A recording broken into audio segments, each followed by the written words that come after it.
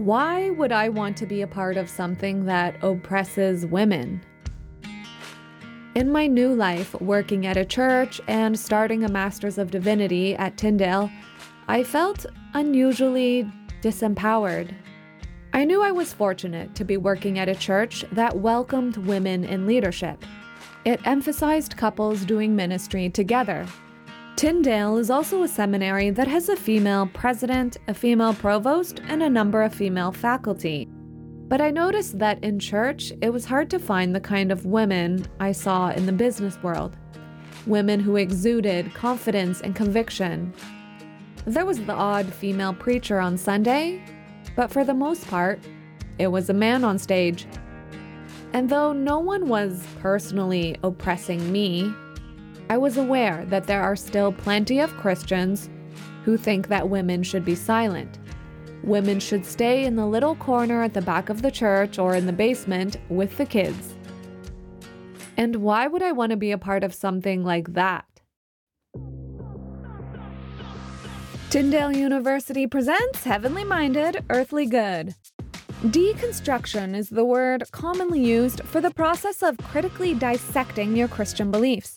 For some in the church, deconstruction is kind of the new bad word, backsliding or apostasy or heresy. Churches tend to assume that deconstruction is an intellectual issue, but it's intertwined with all these other layers of what makes us human. What makes up a person is things like their cognitive layers, right? Their emotional layers, their behavioral layers, and their relational layers. This podcast follows my personal journey through deconstruction. Along the way, we're going to chat with professors, pastors, psychologists, researchers, historians, and artists. But I was still really struggling with the fact that if I was wrong, I might be going to hell. We'll explore the questions so many of us have about Christianity. The stuff you probably didn't feel comfortable bringing up on Sunday at youth group or small group. I'm your host and guide for this journey, Anita Wing Lee. When I jumped full-time into the blogging world at age 23, and until I left at 26, I was surrounded by an exuberant community of female entrepreneurs. I found my way into these massive Facebook groups where there were thousands of women also trying to build businesses and brands.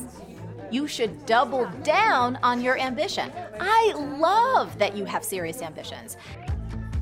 It was a safe space where women could ask questions and talk about our fears, insecurities, dreams, and doubts. As a female creative, a free-spirited traveler, and a budding online entrepreneur, I had found my tribe. I could ask any question in one of these groups, and 20 women would reply and give me encouragement. Together, we seemed unstoppable.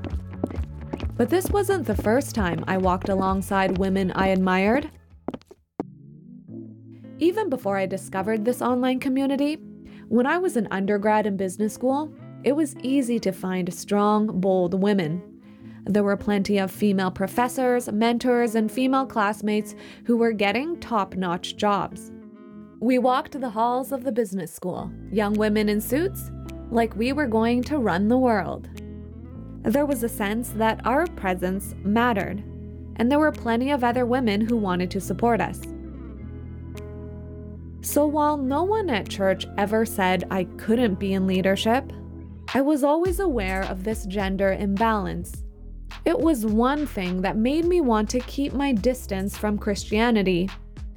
Why would I want to be associated with a religion that considers me a second-class citizen? Even at Catch the Fire Church, where there was space for women, I watched time and time again as a couple was introduced as a guest speaker, and inevitably the wife would get off stage and sit down while her husband preached. Men were just more vocal and more present. As a female working in that environment, I couldn't help but see the extra challenges that women had to deal with. For younger couples, if the husband was the pastor, the wife would inevitably get pregnant, have kids, and have to drop off, being on staff entirely. The massive conferences that we organized, conferences that brought in thousands of people, still had primarily male keynote speakers. And of course, they were white. Because we did, and if we could, anybody can. Like, if we can do it, anybody can. That is all about Jesus, the whole thing. The whole thing is about Jesus. And no judgment towards white men. I simply started to realize that the Christian message was always coming to me through the voice of a white man. And once I started paying attention to this, I saw it everywhere, including at Tyndale. Out of the 23 courses that I've taken so far, only 2 or 3 of them have been taught by a female professor. I went to check the bibliography of the last few papers I wrote and saw that 90% of my sources were written by men. And while I happen to be in a cohort of students that has more females than males, there's always this feeling that we're going to have to be the underdogs if we're working in the Christian world. I'm aware that Tyndale University isn't deliberately trying to only promote the voices of white men, but they're also working within a system that for a long time has primarily elevated those voices, and change happens slowly. All of these things started to weigh on me. I couldn't shake this feeling that in Christianity, I was more oppressed than when I lived and worked outside of Christianity. Like there was an army of white men who ran Christian circles and they would always be the gatekeepers. And so even if I found a church that believed in having female leadership, I would always be the minority. It almost felt like I could have more impact in the world being a leader outside of the church than being one inside. Why would I want to be a part of something that's so backwards and is going to make me less of myself, less of the person I felt God created me to be? The thing that felt deeply wrong to me was that in Christianity, there were people silencing women in the name of God. They were saying that God wanted you to be silent. God wanted you to submit to men, and God wanted you to not be part of church leadership. A part of me wanted to respond, "How dare you?" At the same time that I was also wondering, is that actually what God says? To probe deeper into this issue, I sat down with Dr. Beth Green, the provost and chief academic officer of Tyndale University. She came from Oxford University and has some of the best education that this world can offer. So Dr. Green, what does the Bible really say about women? The word, what does the Bible really say about women? That word really trips me up a lot because I think the Bible isn't there primarily to tell us about leadership or women or, I don't know, pick your topic, being a vegetarian. The Bible's there to tell us about who God is. And if you start with that kind of approach, you begin to realize that woven together in this beautiful story is this amazing arc, kind of revealing in different genres who God is, the creation that he made, who he loves within it. And once you start reading that, what I found is I'm less inclined to treat it as a recipe book, to go to the little section that tells me, how do I as a woman live or be? Because once I've got God in place, then it changes how I think about who I am and who others are. And so in telling us about God, the Bible also tells us about our purpose as humankind. And suddenly the distinctions become far less important, both between us as men and women, but also between humankind and creation, because you begin to realize that they're all part of what brings worship, what brings glory. They're all part of the loving relationship that God has. Dr. Green brings up a good point. Christianity is not just about being pro-women or pro-equality. It's about something so much bigger. Who we are as gendered human beings is secondary to who we are as God's creation. So in a way, if I get fixated on how these white men look down on women, I'm missing the main point, which is that God loves me and created me. And if I really understood that, it wouldn't matter so much what other men thought. But there's a lot more to this. So I sat down with Reverend Dr. Marilyn Draper, a professor of practical theology at Tyndale University, a church planter, and an ordained minister. She explained to me all the different ways that women are present in the Bible. They're not afterthoughts, they're a part of the story. We tend to go immediately to 1 Timothy 2 and what they can't do, or 1 Corinthians 14, women can't say. These are the parts of the Bible where it says that women should dress modestly and be quiet and submit. I think what we need to be doing is putting women in the whole context of the biblical message. And that really starts from Genesis right through to Revelation. So there really isn't a short answer in 2 minutes or less. I actually teach a 12-week course called Women and Men in Ministry, and I feel like we just barely grazed the surface over the 12 weeks, but I'll do the best I can and give you a short answer. In Genesis, women and men are definitely created as equal, and that's very clear in Genesis 1 and in Genesis 2.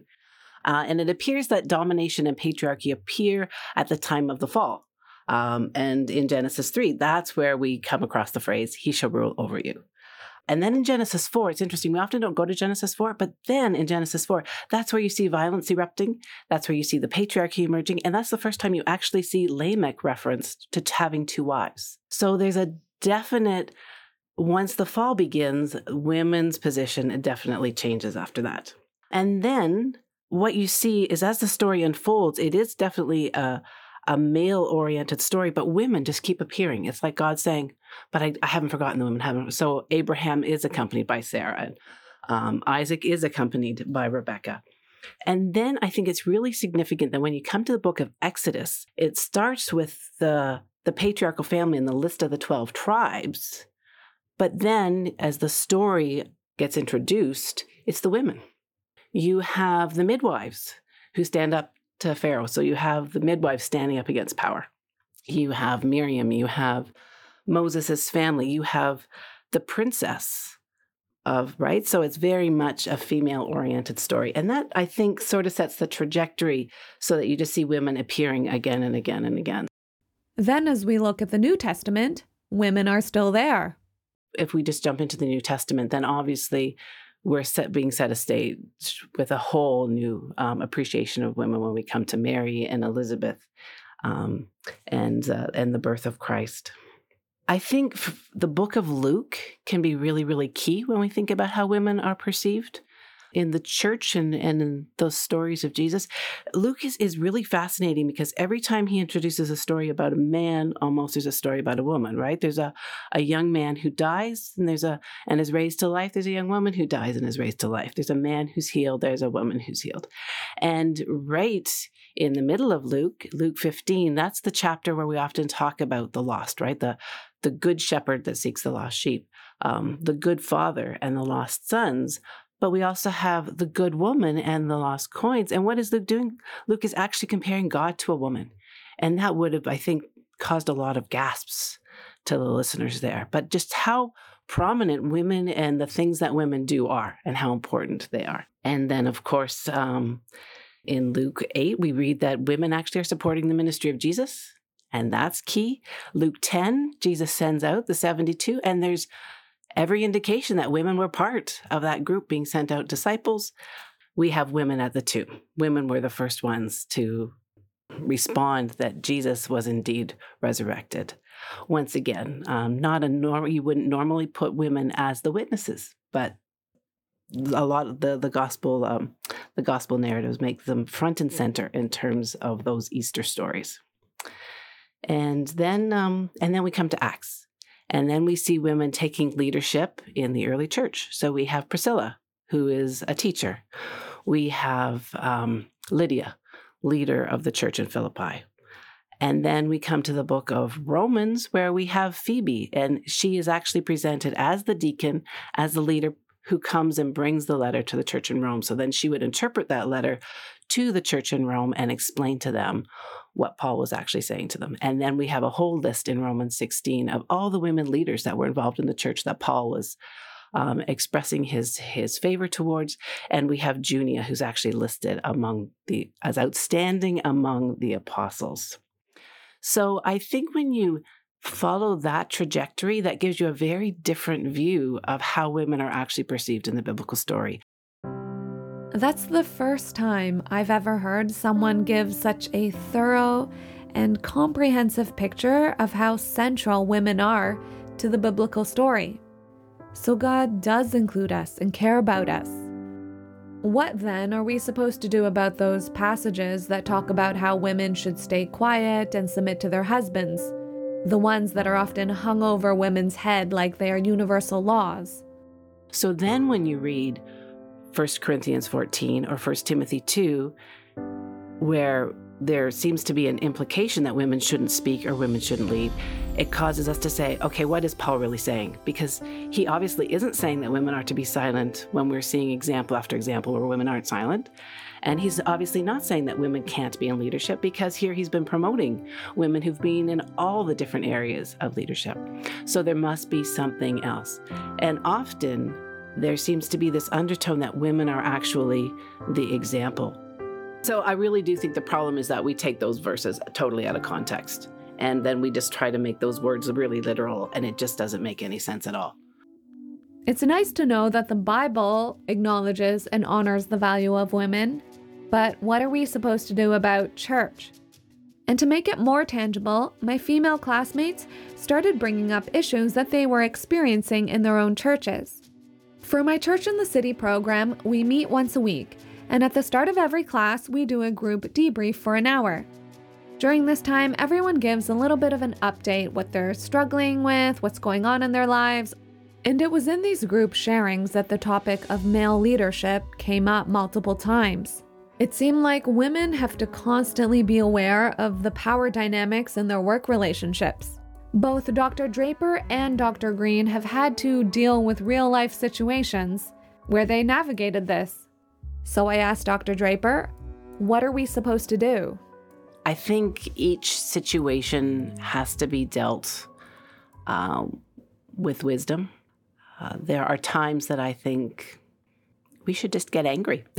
And we should just simply say, this is injustice and this is wrong, and stand up and yell and scream and say, we're not going to stand for this anymore.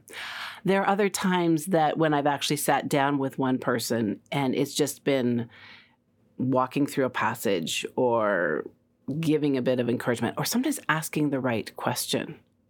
I really think it depends on each man and what's appropriate for each man. And there are some conversations that I have actually just walked away from because I thought we're at an impasse and we're not coming to an agreement. There's no reason just to carry this on.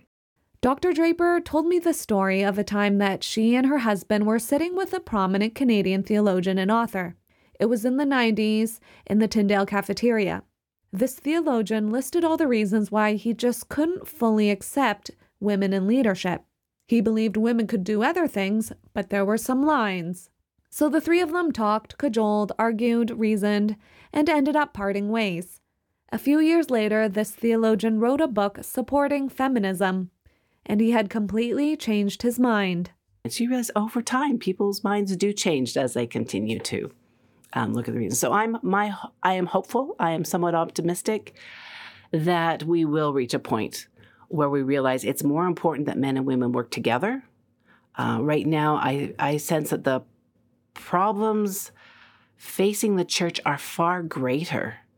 In order for us to determine how to move forward as the church in Canada, we're going to realize we need all hands on deck. And if all hands on deck mean all sorts of different hands, we need men and women to work together in order to come to some creative solutions of what it means for the church to actually be the church in Canada in 2020, 2030, moving forward.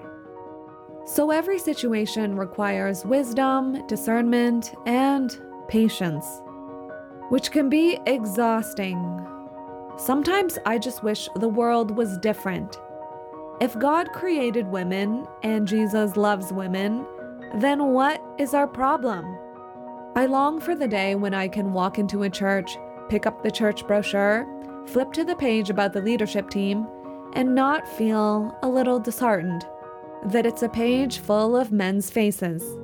But Dr. Green offered me another way to look at this. When I look at the biblical story, I realize there's always a system. there's always a context. It's always broken. And so it's very tempting to think the grass is greener on the other side. The point is that God is there with you in the story you're in. The point is not to sort of get beamed out of it into the Christian utopia. We're working now to bring the kingdom of God in, and it looks nothing like we think kingdoms look, and it looks nothing like the sort of, those really cheesy Victorian paintings of heaven and the angels, and we're all sort of longing for, I don't know, when things will be easy. And I don't think we're ever promised easy. We're promised health and fruitfulness and ways to begin investing in that now.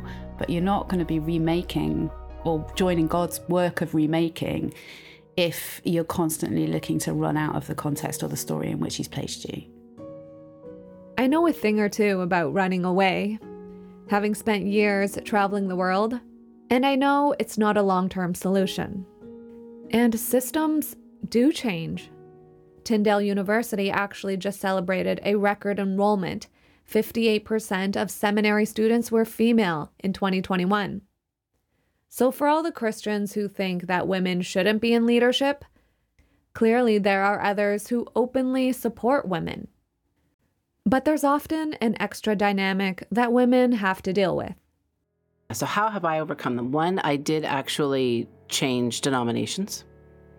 When my husband and I were in ministry, we decided that if we were actually going to get ordained, we wanted to be ordained together. And so we shifted to a denomination that would ordain us together. And I think in somebody was saying that we were the first couple to ever be ordained together in an ordination ceremony. So that was kind of fun. I think, too, in terms of the denominational choice, right, there were times that you thought, no, we'll stay here in the hopes that we can bring forth change. And then recognition, no, for us to do what we actually feel called to do, we need to move. And so there's a lot of trusting God in the process with that. And yeah, you're right, allowing ourselves not to have that burden. I don't have to change the mind of everybody that I meet. Listening to Dr. Draper, I started to feel really grateful that it's not up to me to fight men or fight a system. This whole issue is something that God is working in. But even though I was raised in a congregation that didn't accept women, there's also the work of God's Spirit as well. They didn't know what to do with me. If I had been a young male, I would have been sent along the pastoral route. Because I was female, they kept sending me overseas, thinking, well, obviously you should be an overseas missionary. So I would go overseas, and then I would come back and I'd say, no, my heart is back in Canada. And then I'd go overseas again, and then I would come back.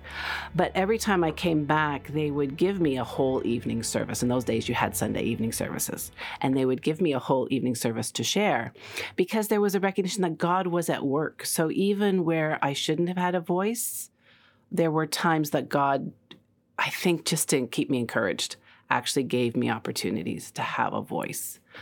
I had other women mentors who have come along and who have said, we see this in you. But I've actually had more male mentors who have come along and have said, yeah, can I find a place? And I have to give a lot of credit to my husband, who has just continually stepped aside to let me do what I needed to do. So what would you say to a woman who's struggling with this right now, whether to stay in a church or leave a church? So when I think about advice that I have for women into ministry, my first thought was pursue that call. And then I went, no, you don't pursue the call, you pursue Jesus. Because that's really, and so I would give the same advice to a young man sitting in my office as I would to a young woman.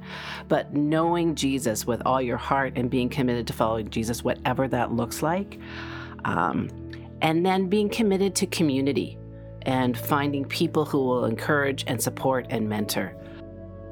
What I hear is that there's freedom in trusting the way God made me. Perhaps it's not my job to try to change everyone's mind. It's my job to be who God created me to be and to walk in that identity and let him take me where he wants to take me. If he wants to give me a mic on a stage, he can do that. If he wants to put me on a podcast to tell my story, he's done that. Either way, I'm finding a lot more peace in life just trusting that God knows what he's doing instead of trying to fight these systems or forces. Dr. Beth Green puts it so eloquently like this. To see in the Lord Jesus just that wonderful image of God's loving kindness, to say my story makes sense when I put it in the context of Jesus's bigger story. And, you know, the body that I have, however it looks, even if I don't think it's Instagrammable, the mind that I have, the relationships that I have, the ability I have, you know, to bear life and bring forth fruitful relationships. I have all of that because Jesus made it, and that means it's good. So I just wish we could get beyond, and I don't think this is just women, but it's very exaggerated in our culture at the moment, if for women, all those sorts of really sort of skewed, you know, I have to look like this, or I have to be empowered this way, or I have to enjoy certain things. I just wish we could get beyond all that and enjoy the diversity. Driving here, there was a woman, I couldn't help because I don't know anything about horses and horse boxes, but she had broken down by the side of the road, and she didn't really need my help. She was rocking it, you know, I don't know what she was doing, but sorting out whatever the mechanical fault was. And I just thought, that's not me. I'm not outdoorsy, don't know what to do with a horse. I'm much better off in a library. But Jesus made me this way, made her that way. We both reflect the goodness of God in this beautiful world. Let's just get on with what we do. Yeah, I think that's our purpose. Always our purpose is to bring Jesus glory and make him known, because that's how we become fully ourselves. That's how we become fully ourselves. Now that sounds like something I can get behind. What does it look like to become fully Anita?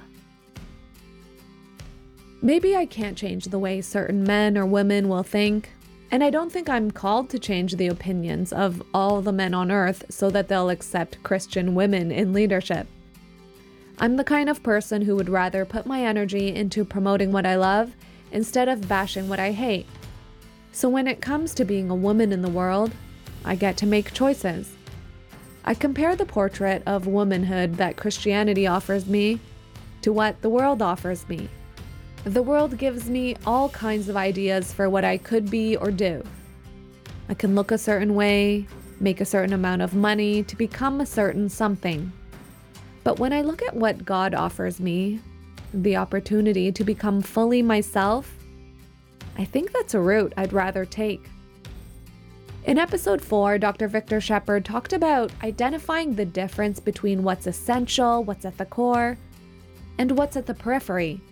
Maybe this is one of those opportunities to separate something that's on the periphery from what's at the core. The core of Christianity, as I'm starting to figure out, is not about celebrating women or Black Lives Matter or Asian Lives Matter. Those things can be a part of the way that someone expresses their faith, and I do think they're a part of God's heart. But the core of Christianity is about God. A God who loves me, who loves this world, who doesn't oppress me, and wants to set me free.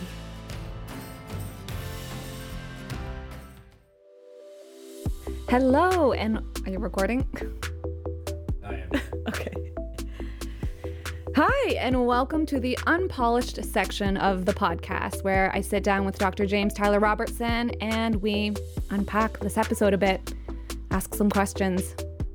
All right. Boop. There's the 7-minute timer is off. Oh, good episode, Anita. Well done. How do you feel? I feel like we got somewhere with this. This is a topic that's very daunting. Purposely saved it until episode 5. It's also a touchy topic for a lot of people. I think men in church might not know how to address this. Women only talk about it behind closed doors. But most of the women I know who are actively involved in church deal with this in some way or another. We just don't know how to deal with it. And also sometimes you don't know what your church even thinks. All we can see are existing leadership teams, and sometimes those are just, it's just who's available to be hired.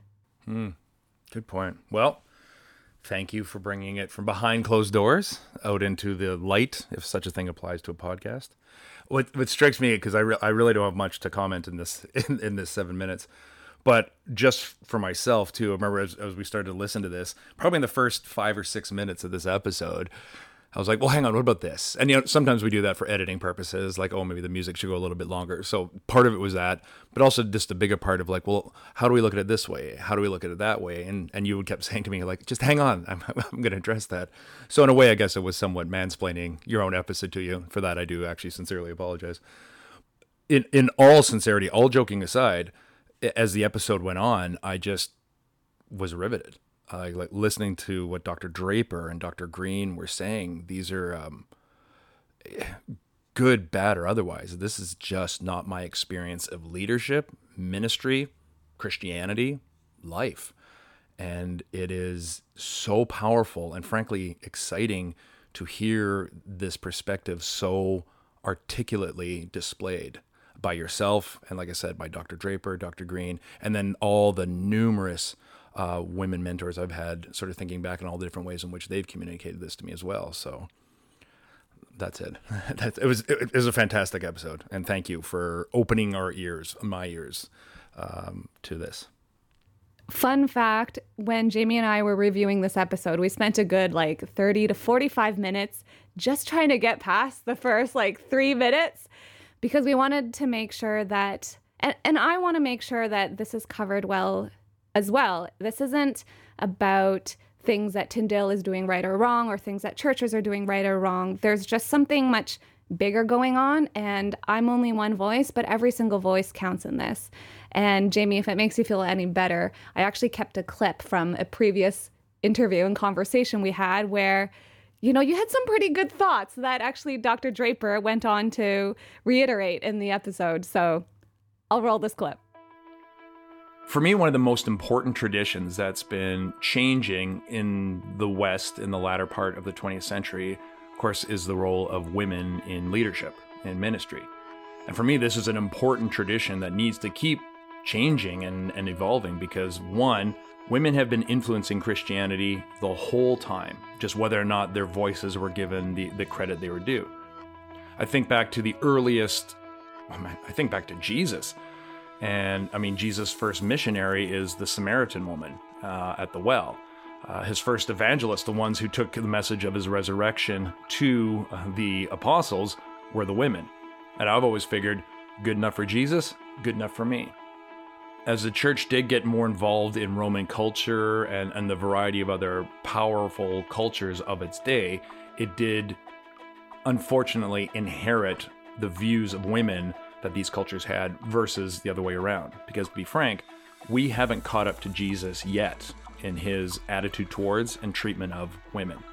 So I am happy that the tradition and the doctrines of many denominations since about the 1960s and 1970s in the West have sought to include women more in prominent places of leadership as theologians, as church planters. Well, okay.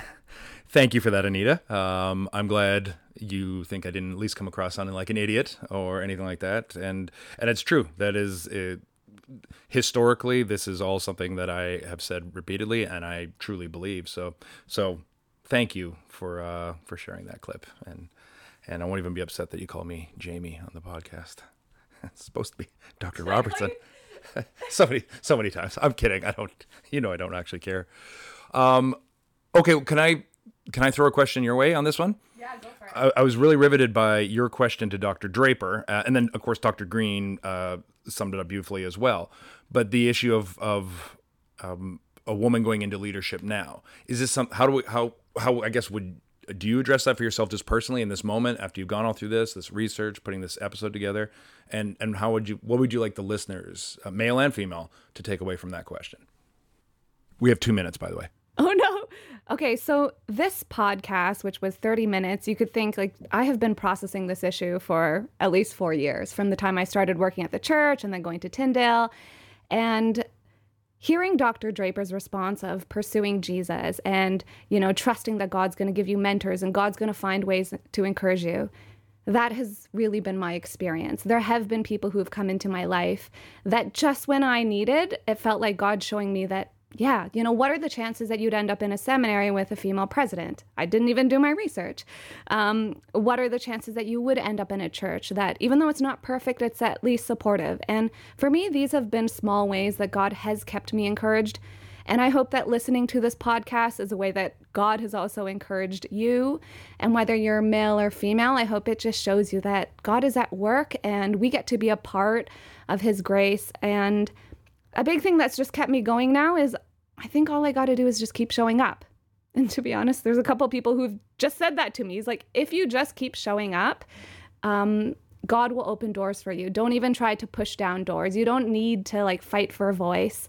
God will give you the voice, and he really has created that space for me. So now I'm just like, okay, I'll just keep walking and keep trusting God.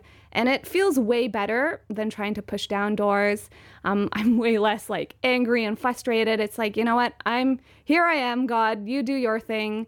And I've watched time and time again how I've been in roles or I've been with companies and completely outside of my control, I watch jobs and departments change and then doors open up for me. So now I just leave it up to God. And how great was, I love Dr. Green's analogy of the woman on the side of the road, and she's good at this, I'm good at this, let's just keep on doing how we were created. And then Dr. Draper's that biblical, systematic revealing of the trajectory of women in the story of God. How good was that? That's my question. Yeah, I feel like that's a good example of the things that I am really learning in seminary that I wouldn't just learn at church because, she did that in 7 minutes. But how long did it take her? How long would it take me to learn that if I didn't get to be a part of this podcast? So I'm grateful for this. Oh, just and in time. There it is, Saved by the Bell. The last question I was going to ask was, can a man consider himself a feminist? But I guess we don't have time for that. Bye. Yes, you can. Heavenly Minded, Earthly Good is a production of Tyndale University. Visit our website for more information.